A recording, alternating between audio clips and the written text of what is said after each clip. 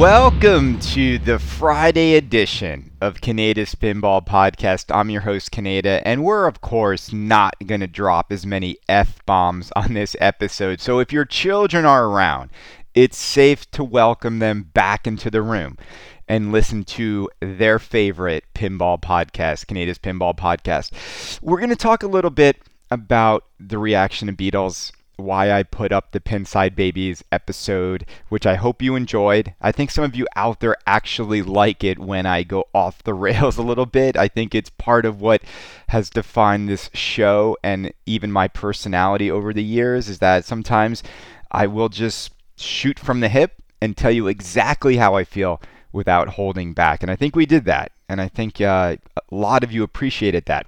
I'm also going to read a lot of your feedback on this episode. Primarily, I want to talk about your response to what I've said about the Beatles and what's been going on in pinball lately. So this is going to be a short little episode where we turn it over to you, the customer, to tell us how you feel about what's going on in pinball.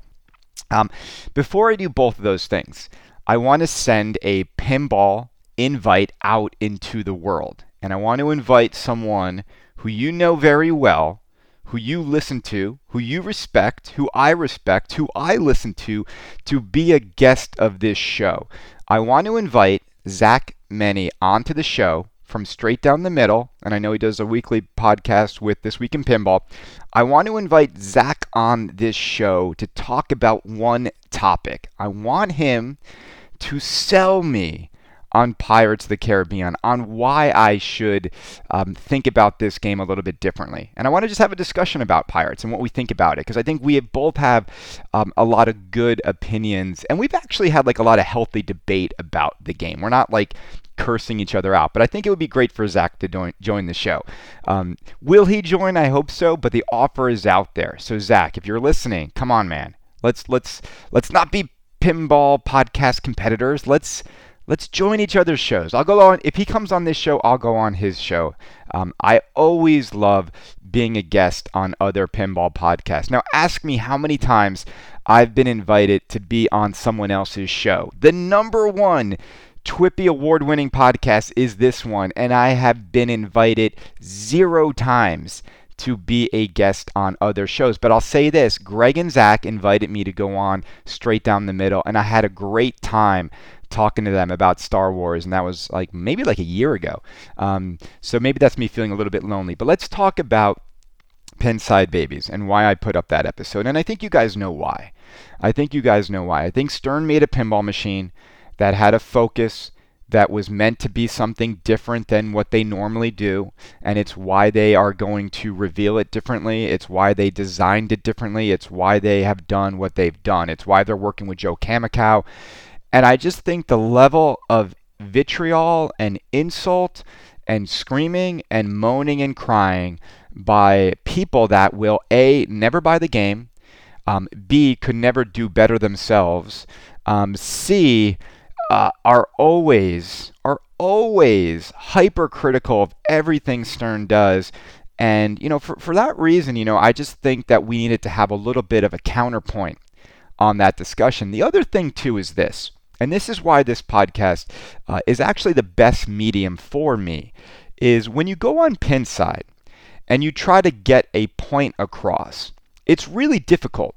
Because you either have to write this really long explanation of why you think the way you do, and nobody wants to read long things, or you write something really short and everyone, and you can't really get your point across. And it's just this imagine putting 50 guys in a room to discuss one topic, what that would be like as everyone's fighting for the mic. Half the people in there are just trolling to get thumbs up. The other half are in there, just to be jerks and contrarians, and then you got people who are actually excited about the game who usually remain quiet. Because think about it, if you walk into that room where everyone is bashing the game and you like it and you like what you've seen, you know what you do? You usually don't even contribute. And this is my prediction. I really do think Stern is not going to have trouble selling this game. I don't. I heard the gold edition is going to be I think it's $8,000 or $8 or $9,000. Do I think they'll sell 250 at that price? Yes, I do. I mean, look, here's why. When you finally see the full package of this game, your mind's going to change a little bit. You've seen very, very little. And I know a lot of people are complaining that it's a Sea Witch reskin, but then we hear a lot of really like savvy veterans and seasoned pinball veterans are saying that Sea Witch is an incredible game. And so, I think that this game, because of its universal appeal to anyone who wants to flip a pinball machine, is going to be a welcomed addition into the homes of collectors who want to put something in their home that is simple and easy to understand. Because think about it, if you wanted to put a modern game that almost anyone can play, think about your options. You've got, Whoa Nelly, which is really a overly sexualized game that a lot of people won't put in their homes. And then what's next? I would say like you've got like the Jetsons, you've got maybe Domino's Pizza, you've got Total Nuclear Annihilation. But again, like Total Nuclear Annihilation is probably not a theme or a game that just the random casual person is going to get excited by. But look, all of this is very subjective. My main point was, it's okay for you guys to have opinions and share your opinions about pinball machines. And new releases are times when we give our opinions about games.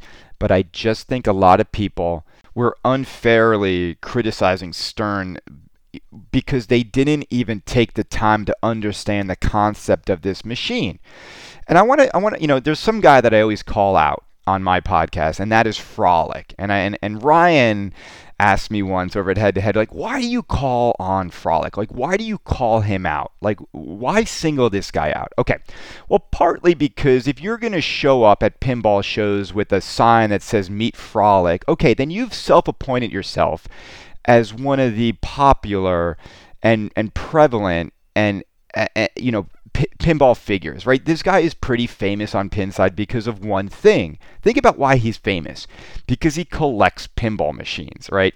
He went on a stretch where he was buying almost every single Stern LE that came out. When you buy Mustang LE, you are allowed for me to make fun of you, okay? So what I'm saying is he caught the pinball bug, and he caught it hard. And, he went to the media. He had media stories about his arcade, his game room. He's got this beautiful game room lined up with pins. Okay, but for me, Frolic is the poster child for why Stern pinball machines are $9,000 today. Because there are a lot of people that are just like him. But he's the one who stands in front of all of them and is always doing his thumbs up with each new unbox. But here's why I pick on Frolic. For two reasons. One, I'm in the Batman thread, and Frolic is on there not complaining, but just basically saying he wishes Lyman would make Batman easier because he can't complete the minor villain modes and get to those wizard modes. Okay, let me tell you something. It is not hard to complete the minor villain modes in Batman if you're a decent player. I'm not even like a decent player, and I have completed those minor villain modes about 5 to 7 times. If I play all day long, I'll at least get it a few times, all right? It's not super simple, but it's also not super hard. So that shows me one thing. It shows me that having all these games for all these years, Frolic just doesn't want to get better at pinball.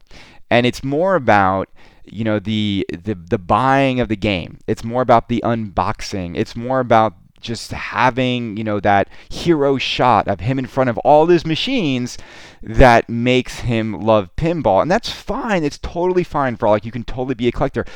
But when it comes to playing pinball, and this is my thing, it's these guys who don't even play their machines that much or get better at their machines, and they're asking for machines to be easier. It's just kind of comical. If you're going to own 20 pinball machines and you can't complete the minor villain modes in Batman, you need to stop buying the next game and just get good at pinball, or good enough to actually enjoy the machines you own, right? The other thing is this. I just saw in the Beatles thread that he said that because the Beatles is going to ship without coin doors, it's going to lose a lot of value because the value in these machines comes from them being an operator's device. The ability for the machine to make money is what adds value to the game. Okay, so I read something like that, and I'm like, Frolic's a smart guy. He has to be. Like, he did something right in his career where he made enough money to collect pinball machines. But that statement to me, it just goes to show what Pinside does to people. It makes people say things without thinking it through. So yes, while most pinball machines need coin doors because they are designed to be operated and put on location, Frolic, if you really stepped back and thought about the Beatles, this game is designed to be a home collectible item. That is how they designed it from the ground up. It is not meant to go on route and be operated. And think a little bit, Frolic. Think, guys. See, not just him, all of you out there. Can you not look at something and then think and ask yourself, why is it this way? Okay, so the other reason why to remove the coin door, if you're Stern and you're Joe Kamikow, and making it only a home use product, is then you don't give people the chance to go on location and play the game and get the fill of the game and then not have to buy the game, right? The only place you can play the game is in someone's home, all right?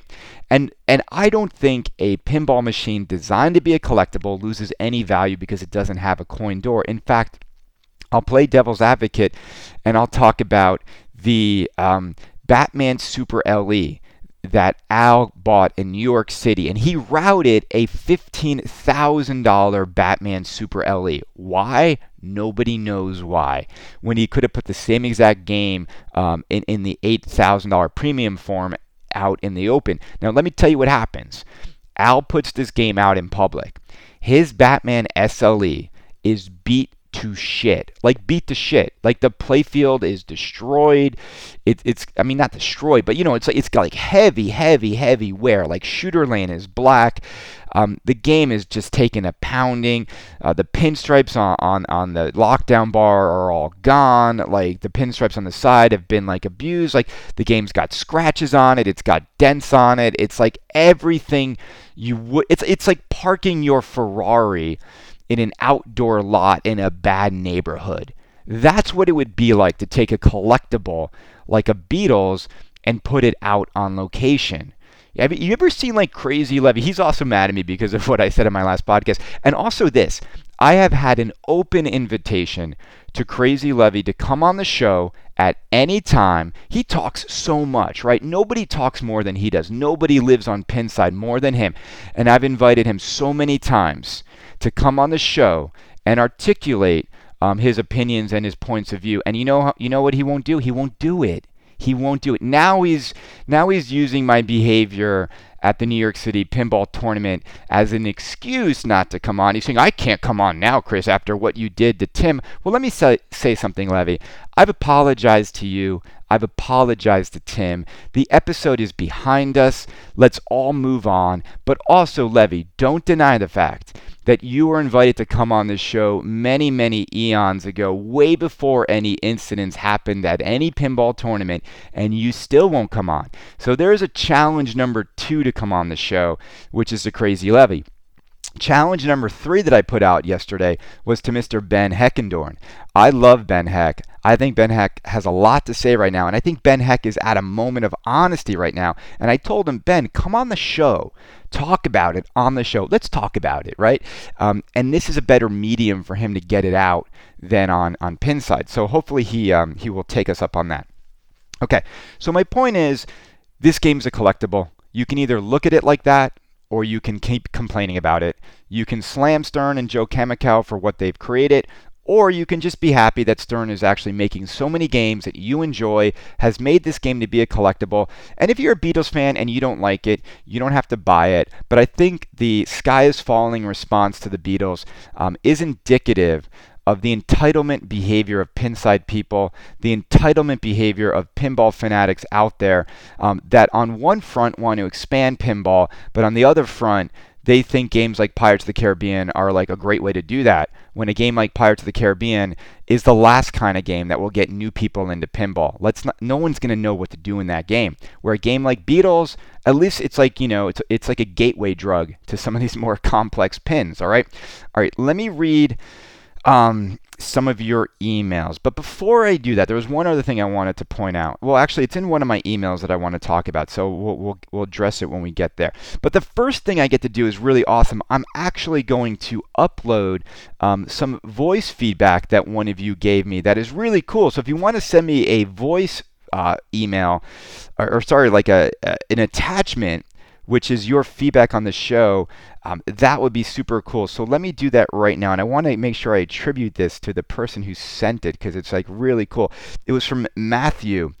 Matthew, thank you so much for listening to the show. I can't wait to air your commentary on my episode about Deep Root Pinball owning Expo. Here it goes. Hey, Canada, longtime fan of the show. Just listen to 273. Deep Root wins Pinball Expo. A very interesting podcast, very interesting scenario. I mean, I'm right there with you. The actual designers and the people they have who've moved, relocated their lives, their families for this company, they have to have something in mind. The names are just too big. They haven't taken any money, no down payments, no anything. They're just saying, wait and see, judge us on what we put out, which is absolutely phenomenal. Of course, Pinside is usual negativity. Love the Y Snow call outs. Bizarre dude, but very cool anyway. The only thing I can think of, and this is just off the top of my head, is when Deep Root says they're going to put out more pinballs than anyone this year or whatever. They may not mean different titles. They may not mean 10 different SKUs, different brands or whatnot. I think they may mean total volume. And what's got me thinking about that and what could be exciting is lower price points. If they figured out a way to lower manufacturing costs by using alternative methods, again, just shooting from the hip here, if they could get $4,000 new in box and open it up really to make it viable for people to put pinball machines in public spaces again without having to recoup $10,000 or whatnot. And I think that could be the way they're going. I don't know. I mean, it's a mystery, but it's got me excited. The only way they're going to move that kind of freight is by price point. And I think that's what they got. They got something in mind, something that could really switch this whole game up. And that's very exciting when you have something new and exciting to talk about rather than just the same old, same old. Love the podcast again. Keep them up. I listen all the time, buddy. See you on Pinside. Oh, I guess not. They will never lift my ban on Pinside, Matthew, but thank you for that feedback. And let's talk about that real quick. So you're saying that you think Deep Root has got a lower price point in mind to sort of get the volume where they need it to be. Now, here's the thing, Matthew. I find it hard to believe that Deep Root, who's never manufactured a pinball machine before, can start off by making a game cheaper than a Stern Pro. How are they going to do it, right? Stern's prices go down because of the volume at which they manufacture. And because of that volume, their parts are cheaper. And everything they get is cheaper. And also their relationship with the vendors is cheaper. Who are the vendors for Deep Root? Like, are they making everything in-house? Are they going to go the route of like Homepin, where like soup to nuts, the entire pinball machine made internally, and that's going to get the price down? I mean, look, Thunderbirds is pretty damn cheap, and that's all, but it's made in China, right? Texas is more expensive than China to make pinball machines. The other thing too is I don't think we live in an era right now where games on location are not happening because of price point. Like, pinball is it's out there. It's out there. It's being operated like the largest it's ever been since like the 90s. And primarily the games on location are Stern Pro machines, which are $5,000. And here's the other thing, Matthew. It's like, Stern themes are so incredible, and the theme is everything for location play. If you want to get people to walk up to a machine and play it, for the most part, they're going to gravitate towards the theme. So I find it hard to believe that Deeproot could really secure licensed themed games that attract people on location and then sell you that for $4,000, because we all know the licensing cost of good themes is pretty expensive, and you'd have to recoup that by charging more for the game. But I will agree that it is an exciting time to see what these guys come up with. Nobody knows. Nobody knows. And like I said, TPF is going to be the greatest show ever, because we're all going to find out if they're for real or if they're full of shit. All right. I got an email from Tim Wendt. Tim, thank you. He says, Chris, do you ever think that in a poll of Beatles versus Oktoberfest that the Oktoberfest would slaughter the Beatles? It's 66-6 at the moment. Wow, I would not have expected that. What a shitty imagining of Beatles pinball. So, Tim, I talked about this on Pinside Babies. Absolutely a stupid poll that is put up at the exact right moment to sort of attract all the babies to move from the Beatles thread to that thread, right? It's like literally, let's just create another thread that lets these people whine like little bitches and try to prove a point. And like I said, here's the thing, and I'm trying to be nice about Oktoberfest as much as possible. The Beatles will destroy Oktoberfest in sales. The other thing is this: I want to ask all of you out there one simple question, because this is why, theme is everything. Oktoberfest is a theme that is based around a festival that is very seasonal. It happens in October. Let me ask you guys out there, how well do you think Oktoberfest is going to sell in July? Okay? Just ask yourself that. It's like making a Christmas pin or a Thanksgiving theme pin. It's a festival, but it's also like a fall festival. All right, you can make a pinball machine around Halloween. Is it going to sell in the summertime? Okay? So I just think that poll is stupid, and Gary Stern and George Gomez probably look at that poll and they pour a glass of expensive cognac and they put their feet up on the desk and they check the banking account of Stern and they see 7-8 figures and they start laughing their asses off that the Pinside Babies and the losers think that Oktoberfest is 66-6 better than Beatles. That's all that's going to happen. It's a stupid poll. All right. I got an email from, let's see, Philip Campion. Philip, thank you. He says, Chris, I'm sorry I forgot your name, but I've been listening to several episodes, especially about your thoughts on home pin and the lack of excitement in modern pinball. While I might not agree 100% with everything you said, I have not so far found a better pinball podcast. Oh man, thanks, Philip. You seem highly intelligent, and although I am not a very social person, I'd be interested in hearing your thoughts on something either by email or addressing it on the show. Well, first of all, Philip, I think a lot of people would have a thing to say about me being highly intelligent. All right, he says, maybe I'm crazy. Maybe, but something doesn't sit right. Do you think there could be something going on at a deeper level with all these modern yet unexciting pinball machines? Like a conspiracy, perhaps. It's like whether it's films, whether it's games, music, or pinball machines, whatever industry these days, everything is lacking that magic that made so much of the previous work so timeless and perfect. Could this just be laziness on Stern's part? The people who limit a designer's creativity with the budget? Or could it be part of a much larger operation, like lobbyists lobbying with their money in order to socially engineer us? Like somehow forcing industries to make shitty products in order to dumb us all down so that we demand less and less from them. We would be easier to control once we lose sight of our amazing potential. Of course, this evil agenda goes much deeper than that. I know it sounds crazy, but what if it were true? I'm not stating that this is as a fact or anything. I just can't help but notice how these rivers have seemingly run dry and how stupid people are these days, myself included.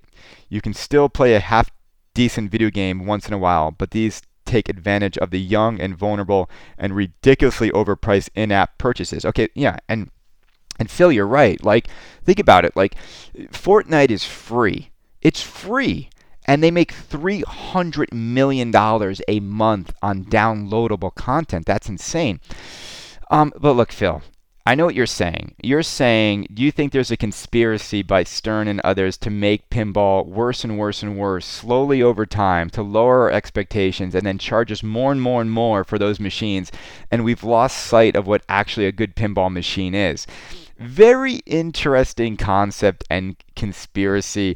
I don't think it's a conspiracy. I think these companies are trying to make the best games possible. I think things like cost of materials, I think things like cost of building these machines, I think licensing fees, I think challenges with like licensing agreements and assets. There's a lot of reasons that go in, I think, to making these machines not as good as they were back in the day. But primarily the reason we all know they're not as good as they were back in the day is we no longer have these things making money on location, right? And these games were meant for arcades, and Bally Williams had a team of people that literally poured everything into making a game like that WoW World Under Glass, because they had to compete against the games next to them and against the arcade machines. Now there's not as much competition to buy. These companies know that if they simply just put a new in-box game together with beautiful lights and beautiful art packages, that the home collectors are going to gobble them up.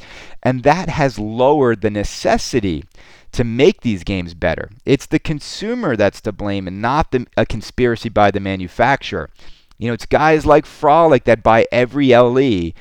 That's why games have decreased in what's inside them, because he keeps buying, and there's many people like him that there are so many rich people that just tell their distributor, just give me every new LE that's next. That is why these games move. All right, let's go on. I got an email from Joe Ezel. He said, Beatles LOL. I just saw the Beatles retheme of Sea Witch hype, and all I can say is defeat it, sigh. This thing looks like a fucking Nick at Night zizzle. I have no idea who is supposed to be the target market here. People in their 70s, the 10 Beatles fans who think the Sullivan Show is how they should be remembered. I only ask this to try to determine, who wanted this? Who should be held responsible for this? Did someone hack Stern's marketing surveys to avenge Spooky's Lost Godzilla license? Also, this is a huge waste of a Sea Witch reissue pin, which Stern could do, along with a few more of theirs from the 70s and 80s, as sort of a response to the demand for a few rare older titles to the cult success of TNA. All right, more lazy, mediocre crap from the joyless world of Stern, John. Wow, John, how do you feel, man? Tell me how you really feel about Stern in this game. Look, John, we've been talking about this on this show, and I think, again, you can look at this like who's the target.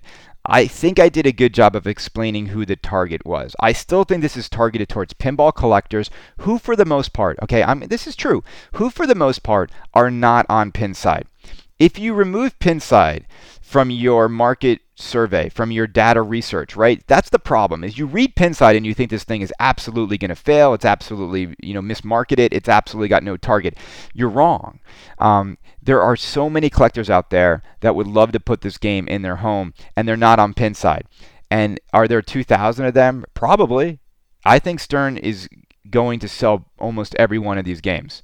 Here's the thing: if they don't sell on, if they're going to sell out of the SLEs and the LEs, they're going to, and if they don't sell all the other ones, okay, fine, they're not going to lose any money on it because they're just not going to make them then, and that's why Stern is who they are, because they're not stupid. They know how to even do this without losing any money whatsoever. So I think you're going to be surprised when you see how hard it is to get a Diamond Edition Beatles. I just do. I think people don't understand that there is an army of people outside of Pinside laughing at everyone on Pinside. All right. I got an email from Robert. He said, I like Beatles pinball. I like the Beatles. I like the 1960s. I like EMs. I like Beatles pinball. Regards, Robert C. from Melbourne, Australia. Well, Robert, thank you. I think there's people who feel the exact same way. Oh, and to John's point about people wanted a Sea Witch reskin and not a Beatles, I think that's sort of ridiculous, because here's why. Do you want the old exact Sea Witch remade, or just buy Beatles. Like it's just Beatles will be as good as Sea Witch, if not better. All right. All right. I got an email from Dave Sanders. He says, my own Beatles pin reaction. Dave Sanders, who worked on Alien Pinball. Dave, the designer from Highway, welcome. He said, gosh, I'm disappointed. No, not at the Stern machine. I'm disappointed because that exercise makes it abundantly clear that the ideal world yellow submarine machine that I'd like to make just isn't at all viable in the current market. By the look of it, even the smaller yellow submarine license would be prohibitively expensive in a big way, and thus the game itself, to justify the cost, would have to literally become the kind of overindulgent, super limited, high-end $25,000 machine that only the millionaire nostalgia collectors would buy. Well, that's not what's wrong with that, Dave, if you can make that game and sell that. And then he goes on to say, and not for the game part of the actual game. And I just don't want to do that. Sorry. I spend upwards of a year on a game. I want the most people to get a chance of having fun with it. Selling around 200 aliens before the shutdown still really, really stings. As for the pin itself, yeah, it makes perfect sense. I'd shoot it, I'd have fun with it, but nobody's forcing me to buy it. I don't really see it setting a precedent either. Both it and Supreme are special cases. But hey, if it offsets the production cost of other games so that Stern can keep up the demand of more machines that people actually want, more power to them. Well, thanks, Dave. And yeah, and Dave brings up a good point. So there was a lot of discussion around which Beatles era machine they would make, and the Yellow Submarine was an option. But it sounds like to make the Yellow Submarine, the licensing cost was significantly higher, and the cost to get those songs was significantly higher. Got an email from Steven. Steven Mikola. Steven says, nice back-to-back podcast. I went to Pinside after your podcast. With any new pin released, either I like it or I don't. Other than I don't give a shit. The variety out there of new games releases has never been better. Keep up the passionate podcasts. They are my favorite of all podcasts. Thanks, Steve. By the way, when I look at my collection, I think to myself, what was I thinking? Best home entertainment, period. All right, Steven, thank you so much for listening. I know that a lot of you guys were like, what the fuck, 2 Canadian Pinball podcasts in one day, but we just had to do it. And I know you guys enjoy the shorter episodes that just have me going off. I got an email from Harry that says, Chris, I'm beginning to question if you are a contrarian. You have said yourself that a Star Wars collector was not going to buy the pinball machine. I am not sure Beatles collectors will even know about the pinball machine being out and being able to purchase one to maintain it. All right. Well, first of all, Harry, it's on the Beatles shop, and a lot of Beatles collectors look at that. And believe me, the hype hasn't even started yet. Once this goes on the Beatles Facebook page and fan clubs and fan forums and Stern starts promoting it, trust me, every Beatles collector will know about this pin. Okay. He said the pin sure is divisive. Stern gambled on the Beatles collector being willing to pay for this pin. You were just as outraged with the letdown that was Star Wars. Stern has their hands tied with major licenses, so it makes sense that the Beatles is what it is. Stern knew this was going to be divisive. Why they did not release this at Expo, which was days ago. While you are on point that the average person doesn't care about deep rule sets, they just want to keep the ball in play, are you purchasing to have non-pinball players be able to enjoy this game? They also have not announced the price point, which also will alienate operators. So it's not like you will see this at a bar anytime soon. Even Al is out. Come on, how is Al out on this game, Harry, if Al bought a $15,000 Batman SLE? See, that to me, again, it's the hypocrisy of these Pinside personalities. Al bought a fucking $15,000 Batman and then tells me he's out on a fucking $8,000-$9,000 Beatles. See, this was what gets me mad. This is why the F-bombs start, because these people are hypocrites, total hypocrites. And Al should open up where he puts pinball machines. I wouldn't put a Beatles in the typical pin dive bars, but I would put a Beatles in one of these fancy retro hotels that are popping up, boutique hotels. That's where you put one in the lobby, and that's where you'll get people to understand the artistic, collectible, awesome concept that this game could be, right? He then goes on to say, at Expo I played Mafia, which has a similar simplistic layout. It was rarely played for long. I played one game, thought it was better than I expected, but I didn't need to play it again, let alone pay $7,500. I anticipate it will be a similar experience with the Beatles. Not a machine to own in a small collection. Sorry. All right, Harry, I need you to do me a favor. I need you to check your temperature. I need you to book an appointment with the doctor to get your head looked out, bro. If you're comparing the Mafia to the Beatles in any level of enjoyability, collectability, desirability, I think you need to see a doctor. There is absolutely, they won't even sell 10 of the Mafia. They will sell 10 Beatles in 1 minute, all right? Will it sell out? He writes, I suspect it's not a big run for worldwide distribution. 195 countries in the world. That's only 10 machines to each country. Yeah, because they're really buying up pinball in Ethiopia and in,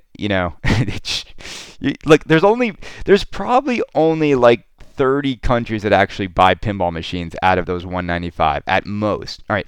He writes then, I've been collecting for over 35 years. I saw Williams shut down. Stern was about to go under. I was hoarding parts for my collection. It's good to see that people are passionate about the hobby, and I want Stern to do whatever it takes to survive and make money. Doesn't matter what I think. The artwork is great. It will be a work of art that is rarely played, but not sure it matters. By the way, we missed you at Expo. Peace and love. The podcast is great. Well, Harry, thank you so much. I really do appreciate you listening to the show. I love the fact that I have such incredible listeners. You guys are passionate. You tune into every episode, so thank you. Look, Stern doesn't have to survive. Stern is doing just fine, and I think this will be a sleeper hit for them with the right target, and it'll just be, again, I think Munsters is going to be out in a couple weeks, and all of you guys are going to shift your attention there and realize what this game is when you stop looking at it all incorrectly. That's my feeling about Beatles. All right, I got an email from, let's see, Harry. He said, Chris. No, Harry wrote me again. Oh, no, this was the one I just wrote. Sorry, guys. From Ian. He said, Chris, so I heard your response to my AP pricing sweet spot. Thanks for the play. I'll keep listening. No worries here. But I have to say, Houdini to me is solidly built game that doesn't feel amateurish. It's not homebrew, and if anything, I would argue new Sterns feel cheaper and lighter. I'm a used pinball buyer as well. However, I was going to buy new in box. I would seriously consider a loaded AP pin over one of the Stern premiums. All right, Ian, thank you so much, man. I really appreciate it. Or is it Lan? I can't tell if that's an I or an L. I think it's an I. Ian. Ian, look, here's the deal. What makes American pinball games feel homebrew and amateurish, it's not the fact that they're not solid. It's the fact that the artwork, it's the fact that the animations and the complete package and the execution of Houdini really feels amateurish to me. Whenever I look at the screen, it feels like something from the early 90s, not something from a modern pin. And I think we're seeing the same thing in reaction to Oktoberfest. The execution on their part is just amateurish, and they need to improve that. They need to hire an artist. It is absolutely pathetic, I think, that they have all these different art styles drop down on that playfield. Come on, hire a hand-drawn artist to hand-draw everything in the game. Go look at No Good Gophers, right? Go look at that machine. Go look at what an amazing hand-drawn art package looks like. Look at what Oktoberfest looks like. It looks amateur. It looks homebrew, and that is why people are going to stay away. I'm serious. You can't only do 1/3 of what people want. It's not just a solid game with awesome shots and mechs. It's the animations, it's the sound, it's the lights, it's the callouts, it's everything that is going to make people buy a game or not buy a game. All right, and they've got a lot of work to do in some of those other areas. All right, I got an email from Pin Len. He said, Pinside rant. For the love of God, do not delete that rant. It had me rolling. I'll probably want to listen to it again in the near future when Stern instantly sells out of their diamond editions no matter their cost. Thanks, Pin Len. I'm glad you appreciate the rant. I will promise you there will be more to come. Got an email from Justice Allison. He said, Beatles filled my diaper. Hey, man. I just became a Patreon supporter. I think I've heard almost every episode of Canada's Pinball Podcast, but the last one just blew me away. It was like you were channeling my spirit. I am 40 and a Beatles super fan. I was extremely skeptical about this machine until I saw the video. I totally get what Stern was going for, and I love it. They said they were going to release their classics, and what a better theme to do it with than the Beatles. It's sad that so many pinsiders are not art savvy, but Franchi knows what he's doing. This is a true to the promotional artwork of the time. This art is true to the promotional artwork of the time. I only wish I could afford one. Keep doing what you're doing. Justus, thank you, my brother. I really appreciate you listening to the show, and I super appreciate you being a Patreon supporter of the show. You guys who have supported me on Patreon, I love you. I do, and I hope more of you who get entertainment from this show will show your support on Canadian Pinball Podcast on Patreon. I got an email from Frank. Frank writes, Beatles Pinside Babies. A fewer FUCKs. Maybe I did just listen to Canada's impression of the Big Lebowski, but otherwise, well said. Come on, people. Jesus. Thank you, Frank. I guess he's commenting on the amount I cursed. I got an email from Bill Sorrow. Hey, Chris. I personally like the Beatles pinball machine. The artwork looks stunning and in my opinion is spot on for the era of this band. I'm not sure why everyone takes new pinball machines so personally as long as Stern doesn't have some crazy price for this game. I think it's a winner. People need to wait for the pricing first before they come out of the pit with the pitchforks. The pin is a breath of fresh air. I'm sure once the dust settles, everyone will flip-flop on their opinions like they often do. Thanks for producing the best pinball podcast out there. Bill, P.S. My daughter, Savannah, big pinball enthusiast at 11 years old, is an avid listener and fan. We listen together to the episodes that have the least F-bombs. Well, Savannah, thank you for listening to this show with your father. I really appreciate it. I'm glad you enjoy it, and I will try not to curse as much. And I'll probably put up a child warning message whenever I'm about to go off like that so I don't corrupt the ears of Savannah in the future. I got an email from Zach Thompson. Zach writes, since I can't post anything like this on Pinside, thought I'd email you instead. I saw an Alice Cooper's Nightmare Castle go up for sale today. 12 plays. I think Spooky is in big trouble on this title. There is no way they will make 500 of those things. I know you've said they're sold out, but I don't think it's true.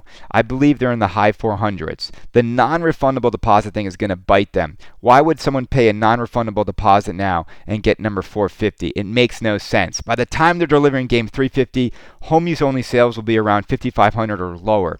The interesting thing will be when people with the deposit down decide they just don't want the game. Is Spooky really going to keep their money? Anyway, my theory is they do not make 500 games. Agree or disagree? I'm really not rooting against them, but it's amazing how they get a free pass because everyone likes Charlie. This has got to be the last game he designs. All right, Zach, first of all, thank you for the note. I'm going to address this real quickly. Yes, I don't think Charlie is a great pinball designer. It's nothing personal, Charlie. Pinball design is a subjective thing. Some people might love your designs. I just find them to be a little lacking compared to what's out there in the world today. I think he needs to hire a designer to make his games. I think he needs to run the company. I also think that it doesn't matter if they make all 500 games. You know, Charlie made a smart decision with the non-refundable deposit, but he didn't make it for the reasons that are smart. He made it to protect them from people bailing at the last minute because he saw that people lost interest in Rob Zombie. So that's why he's doing it. But the reason why it's actually a smart business decision is that, what does he care? I think Charlie makes $1,000 profit on every game he makes. That's what I've heard from people internally at Spooky, that he makes $1,000 profit on every game. So if he sells 500 games, he makes $500,000 in profit. All right? So imagine this scenario. Charlie has locked in the profit already before he's even made a single game. So if he sells 500 $1,000 non-refundable deposits, and let's say he only makes 400 games, he already has the extra $100,000 in profit from the games he didn't even make. That's super smart. Now, the only downside is he might piss off people who never got their money back, and they're going to go and kick and scream that they wanted a deposit back. But those people can't complain because they agreed to the terms. So it was actually like a really, really smart business move. But again, we know that Chuck doesn't make smart business moves. He makes moves that he feels are morally right for pinball, to expand pinball, for the pinball collector. And that's why I think it's kind of comical that he kind of inadvertently made a really genius business move, even though I think he did it more, for the love of pinball. And maybe those things can go together. So maybe, yeah. But here's the other part about this email that is just comical. I don't think someone selling their Alice Cooper Nightmare Castle right away is indicative that the game sucks. I don't. I hate when I see this on Pinside. Like, guy buys machine, guy has to sell machine. Everyone's like, game sucks. No. You know who sucks? Is the guy who bought it probably just has to sell it for some reason. And you don't know what the reason is. This guy could have opened the machine and been like, man, I can't route this thing. It's too beautiful. It should be in a collection, but I need a game to route. So I'm going to get rid of this and buy like a Deadpool Pro. You have no idea what people's reasons are when they need to dump a machine quickly. Because you're never going to see someone who opens up a machine and says, hey, I just bought The Hobbit, played it 20 times, don't like it, it's for sale, game sucks. No, they're going to want people to think the game is great. So look, one machine going up for sale is not indicative that the game is no good, all right? So I think that's like clickbait for me to look at that and be like, oh my God, someone's already selling an Alice Cooper's Nightmare Castle. The game sucks. No, it doesn't mean that at all. And that's another example of how you can take one thing that one person is doing on Pinside and think the world is falling around a title. And that's absolutely not the case. All right, what else do I have? Do I have any more emails? I got one more email from Tim Leonard, spot on Oktoberfest review and hobby advice. Hey Chris, just want to let you know that I thought your initial review of Oktoberfest was pretty much spot on. Unlike you, I'm a fan of this theme and love Houdini, but I have to agree that based on the pictures and videos so far, American Pinball needs to address numerous issues with the game's art package and callouts. That said though, I'm confident that they will refine aspects of it at least. This was just the game's first reveal after all, and they have already stated that various additions, improvements are in the works. Just a question on how much we shall see. Mod creators can step in and fix certain things too if need be, like the boring auto head on the playfield that doesn't look like auto on the cabinet and back glass. In the meantime, I've added Oktoberfest to my watch list and I'm looking forward to playing a more finished version. I also wish to thank you for your constant common sense advice for addicted pinheads such as myself. Much of it, such as keeping the hobby in perspective with your life and focusing on enjoying the games you already have rather than obsessing over your next new and botched purchase fix, hits home, and I'm working to improve my mindset accordingly. Keep up the great podcast. I appreciate your honest perspective on the business as well as the hobby of pinball. All right, thanks, Tim. All right, so here's the deal. Let's see what happens. I emailed Nirmal over at American Pinball a bunch of questions about what they're going to address with the game. He said he was going to get back to me by end of day today. I still want him to come on the show.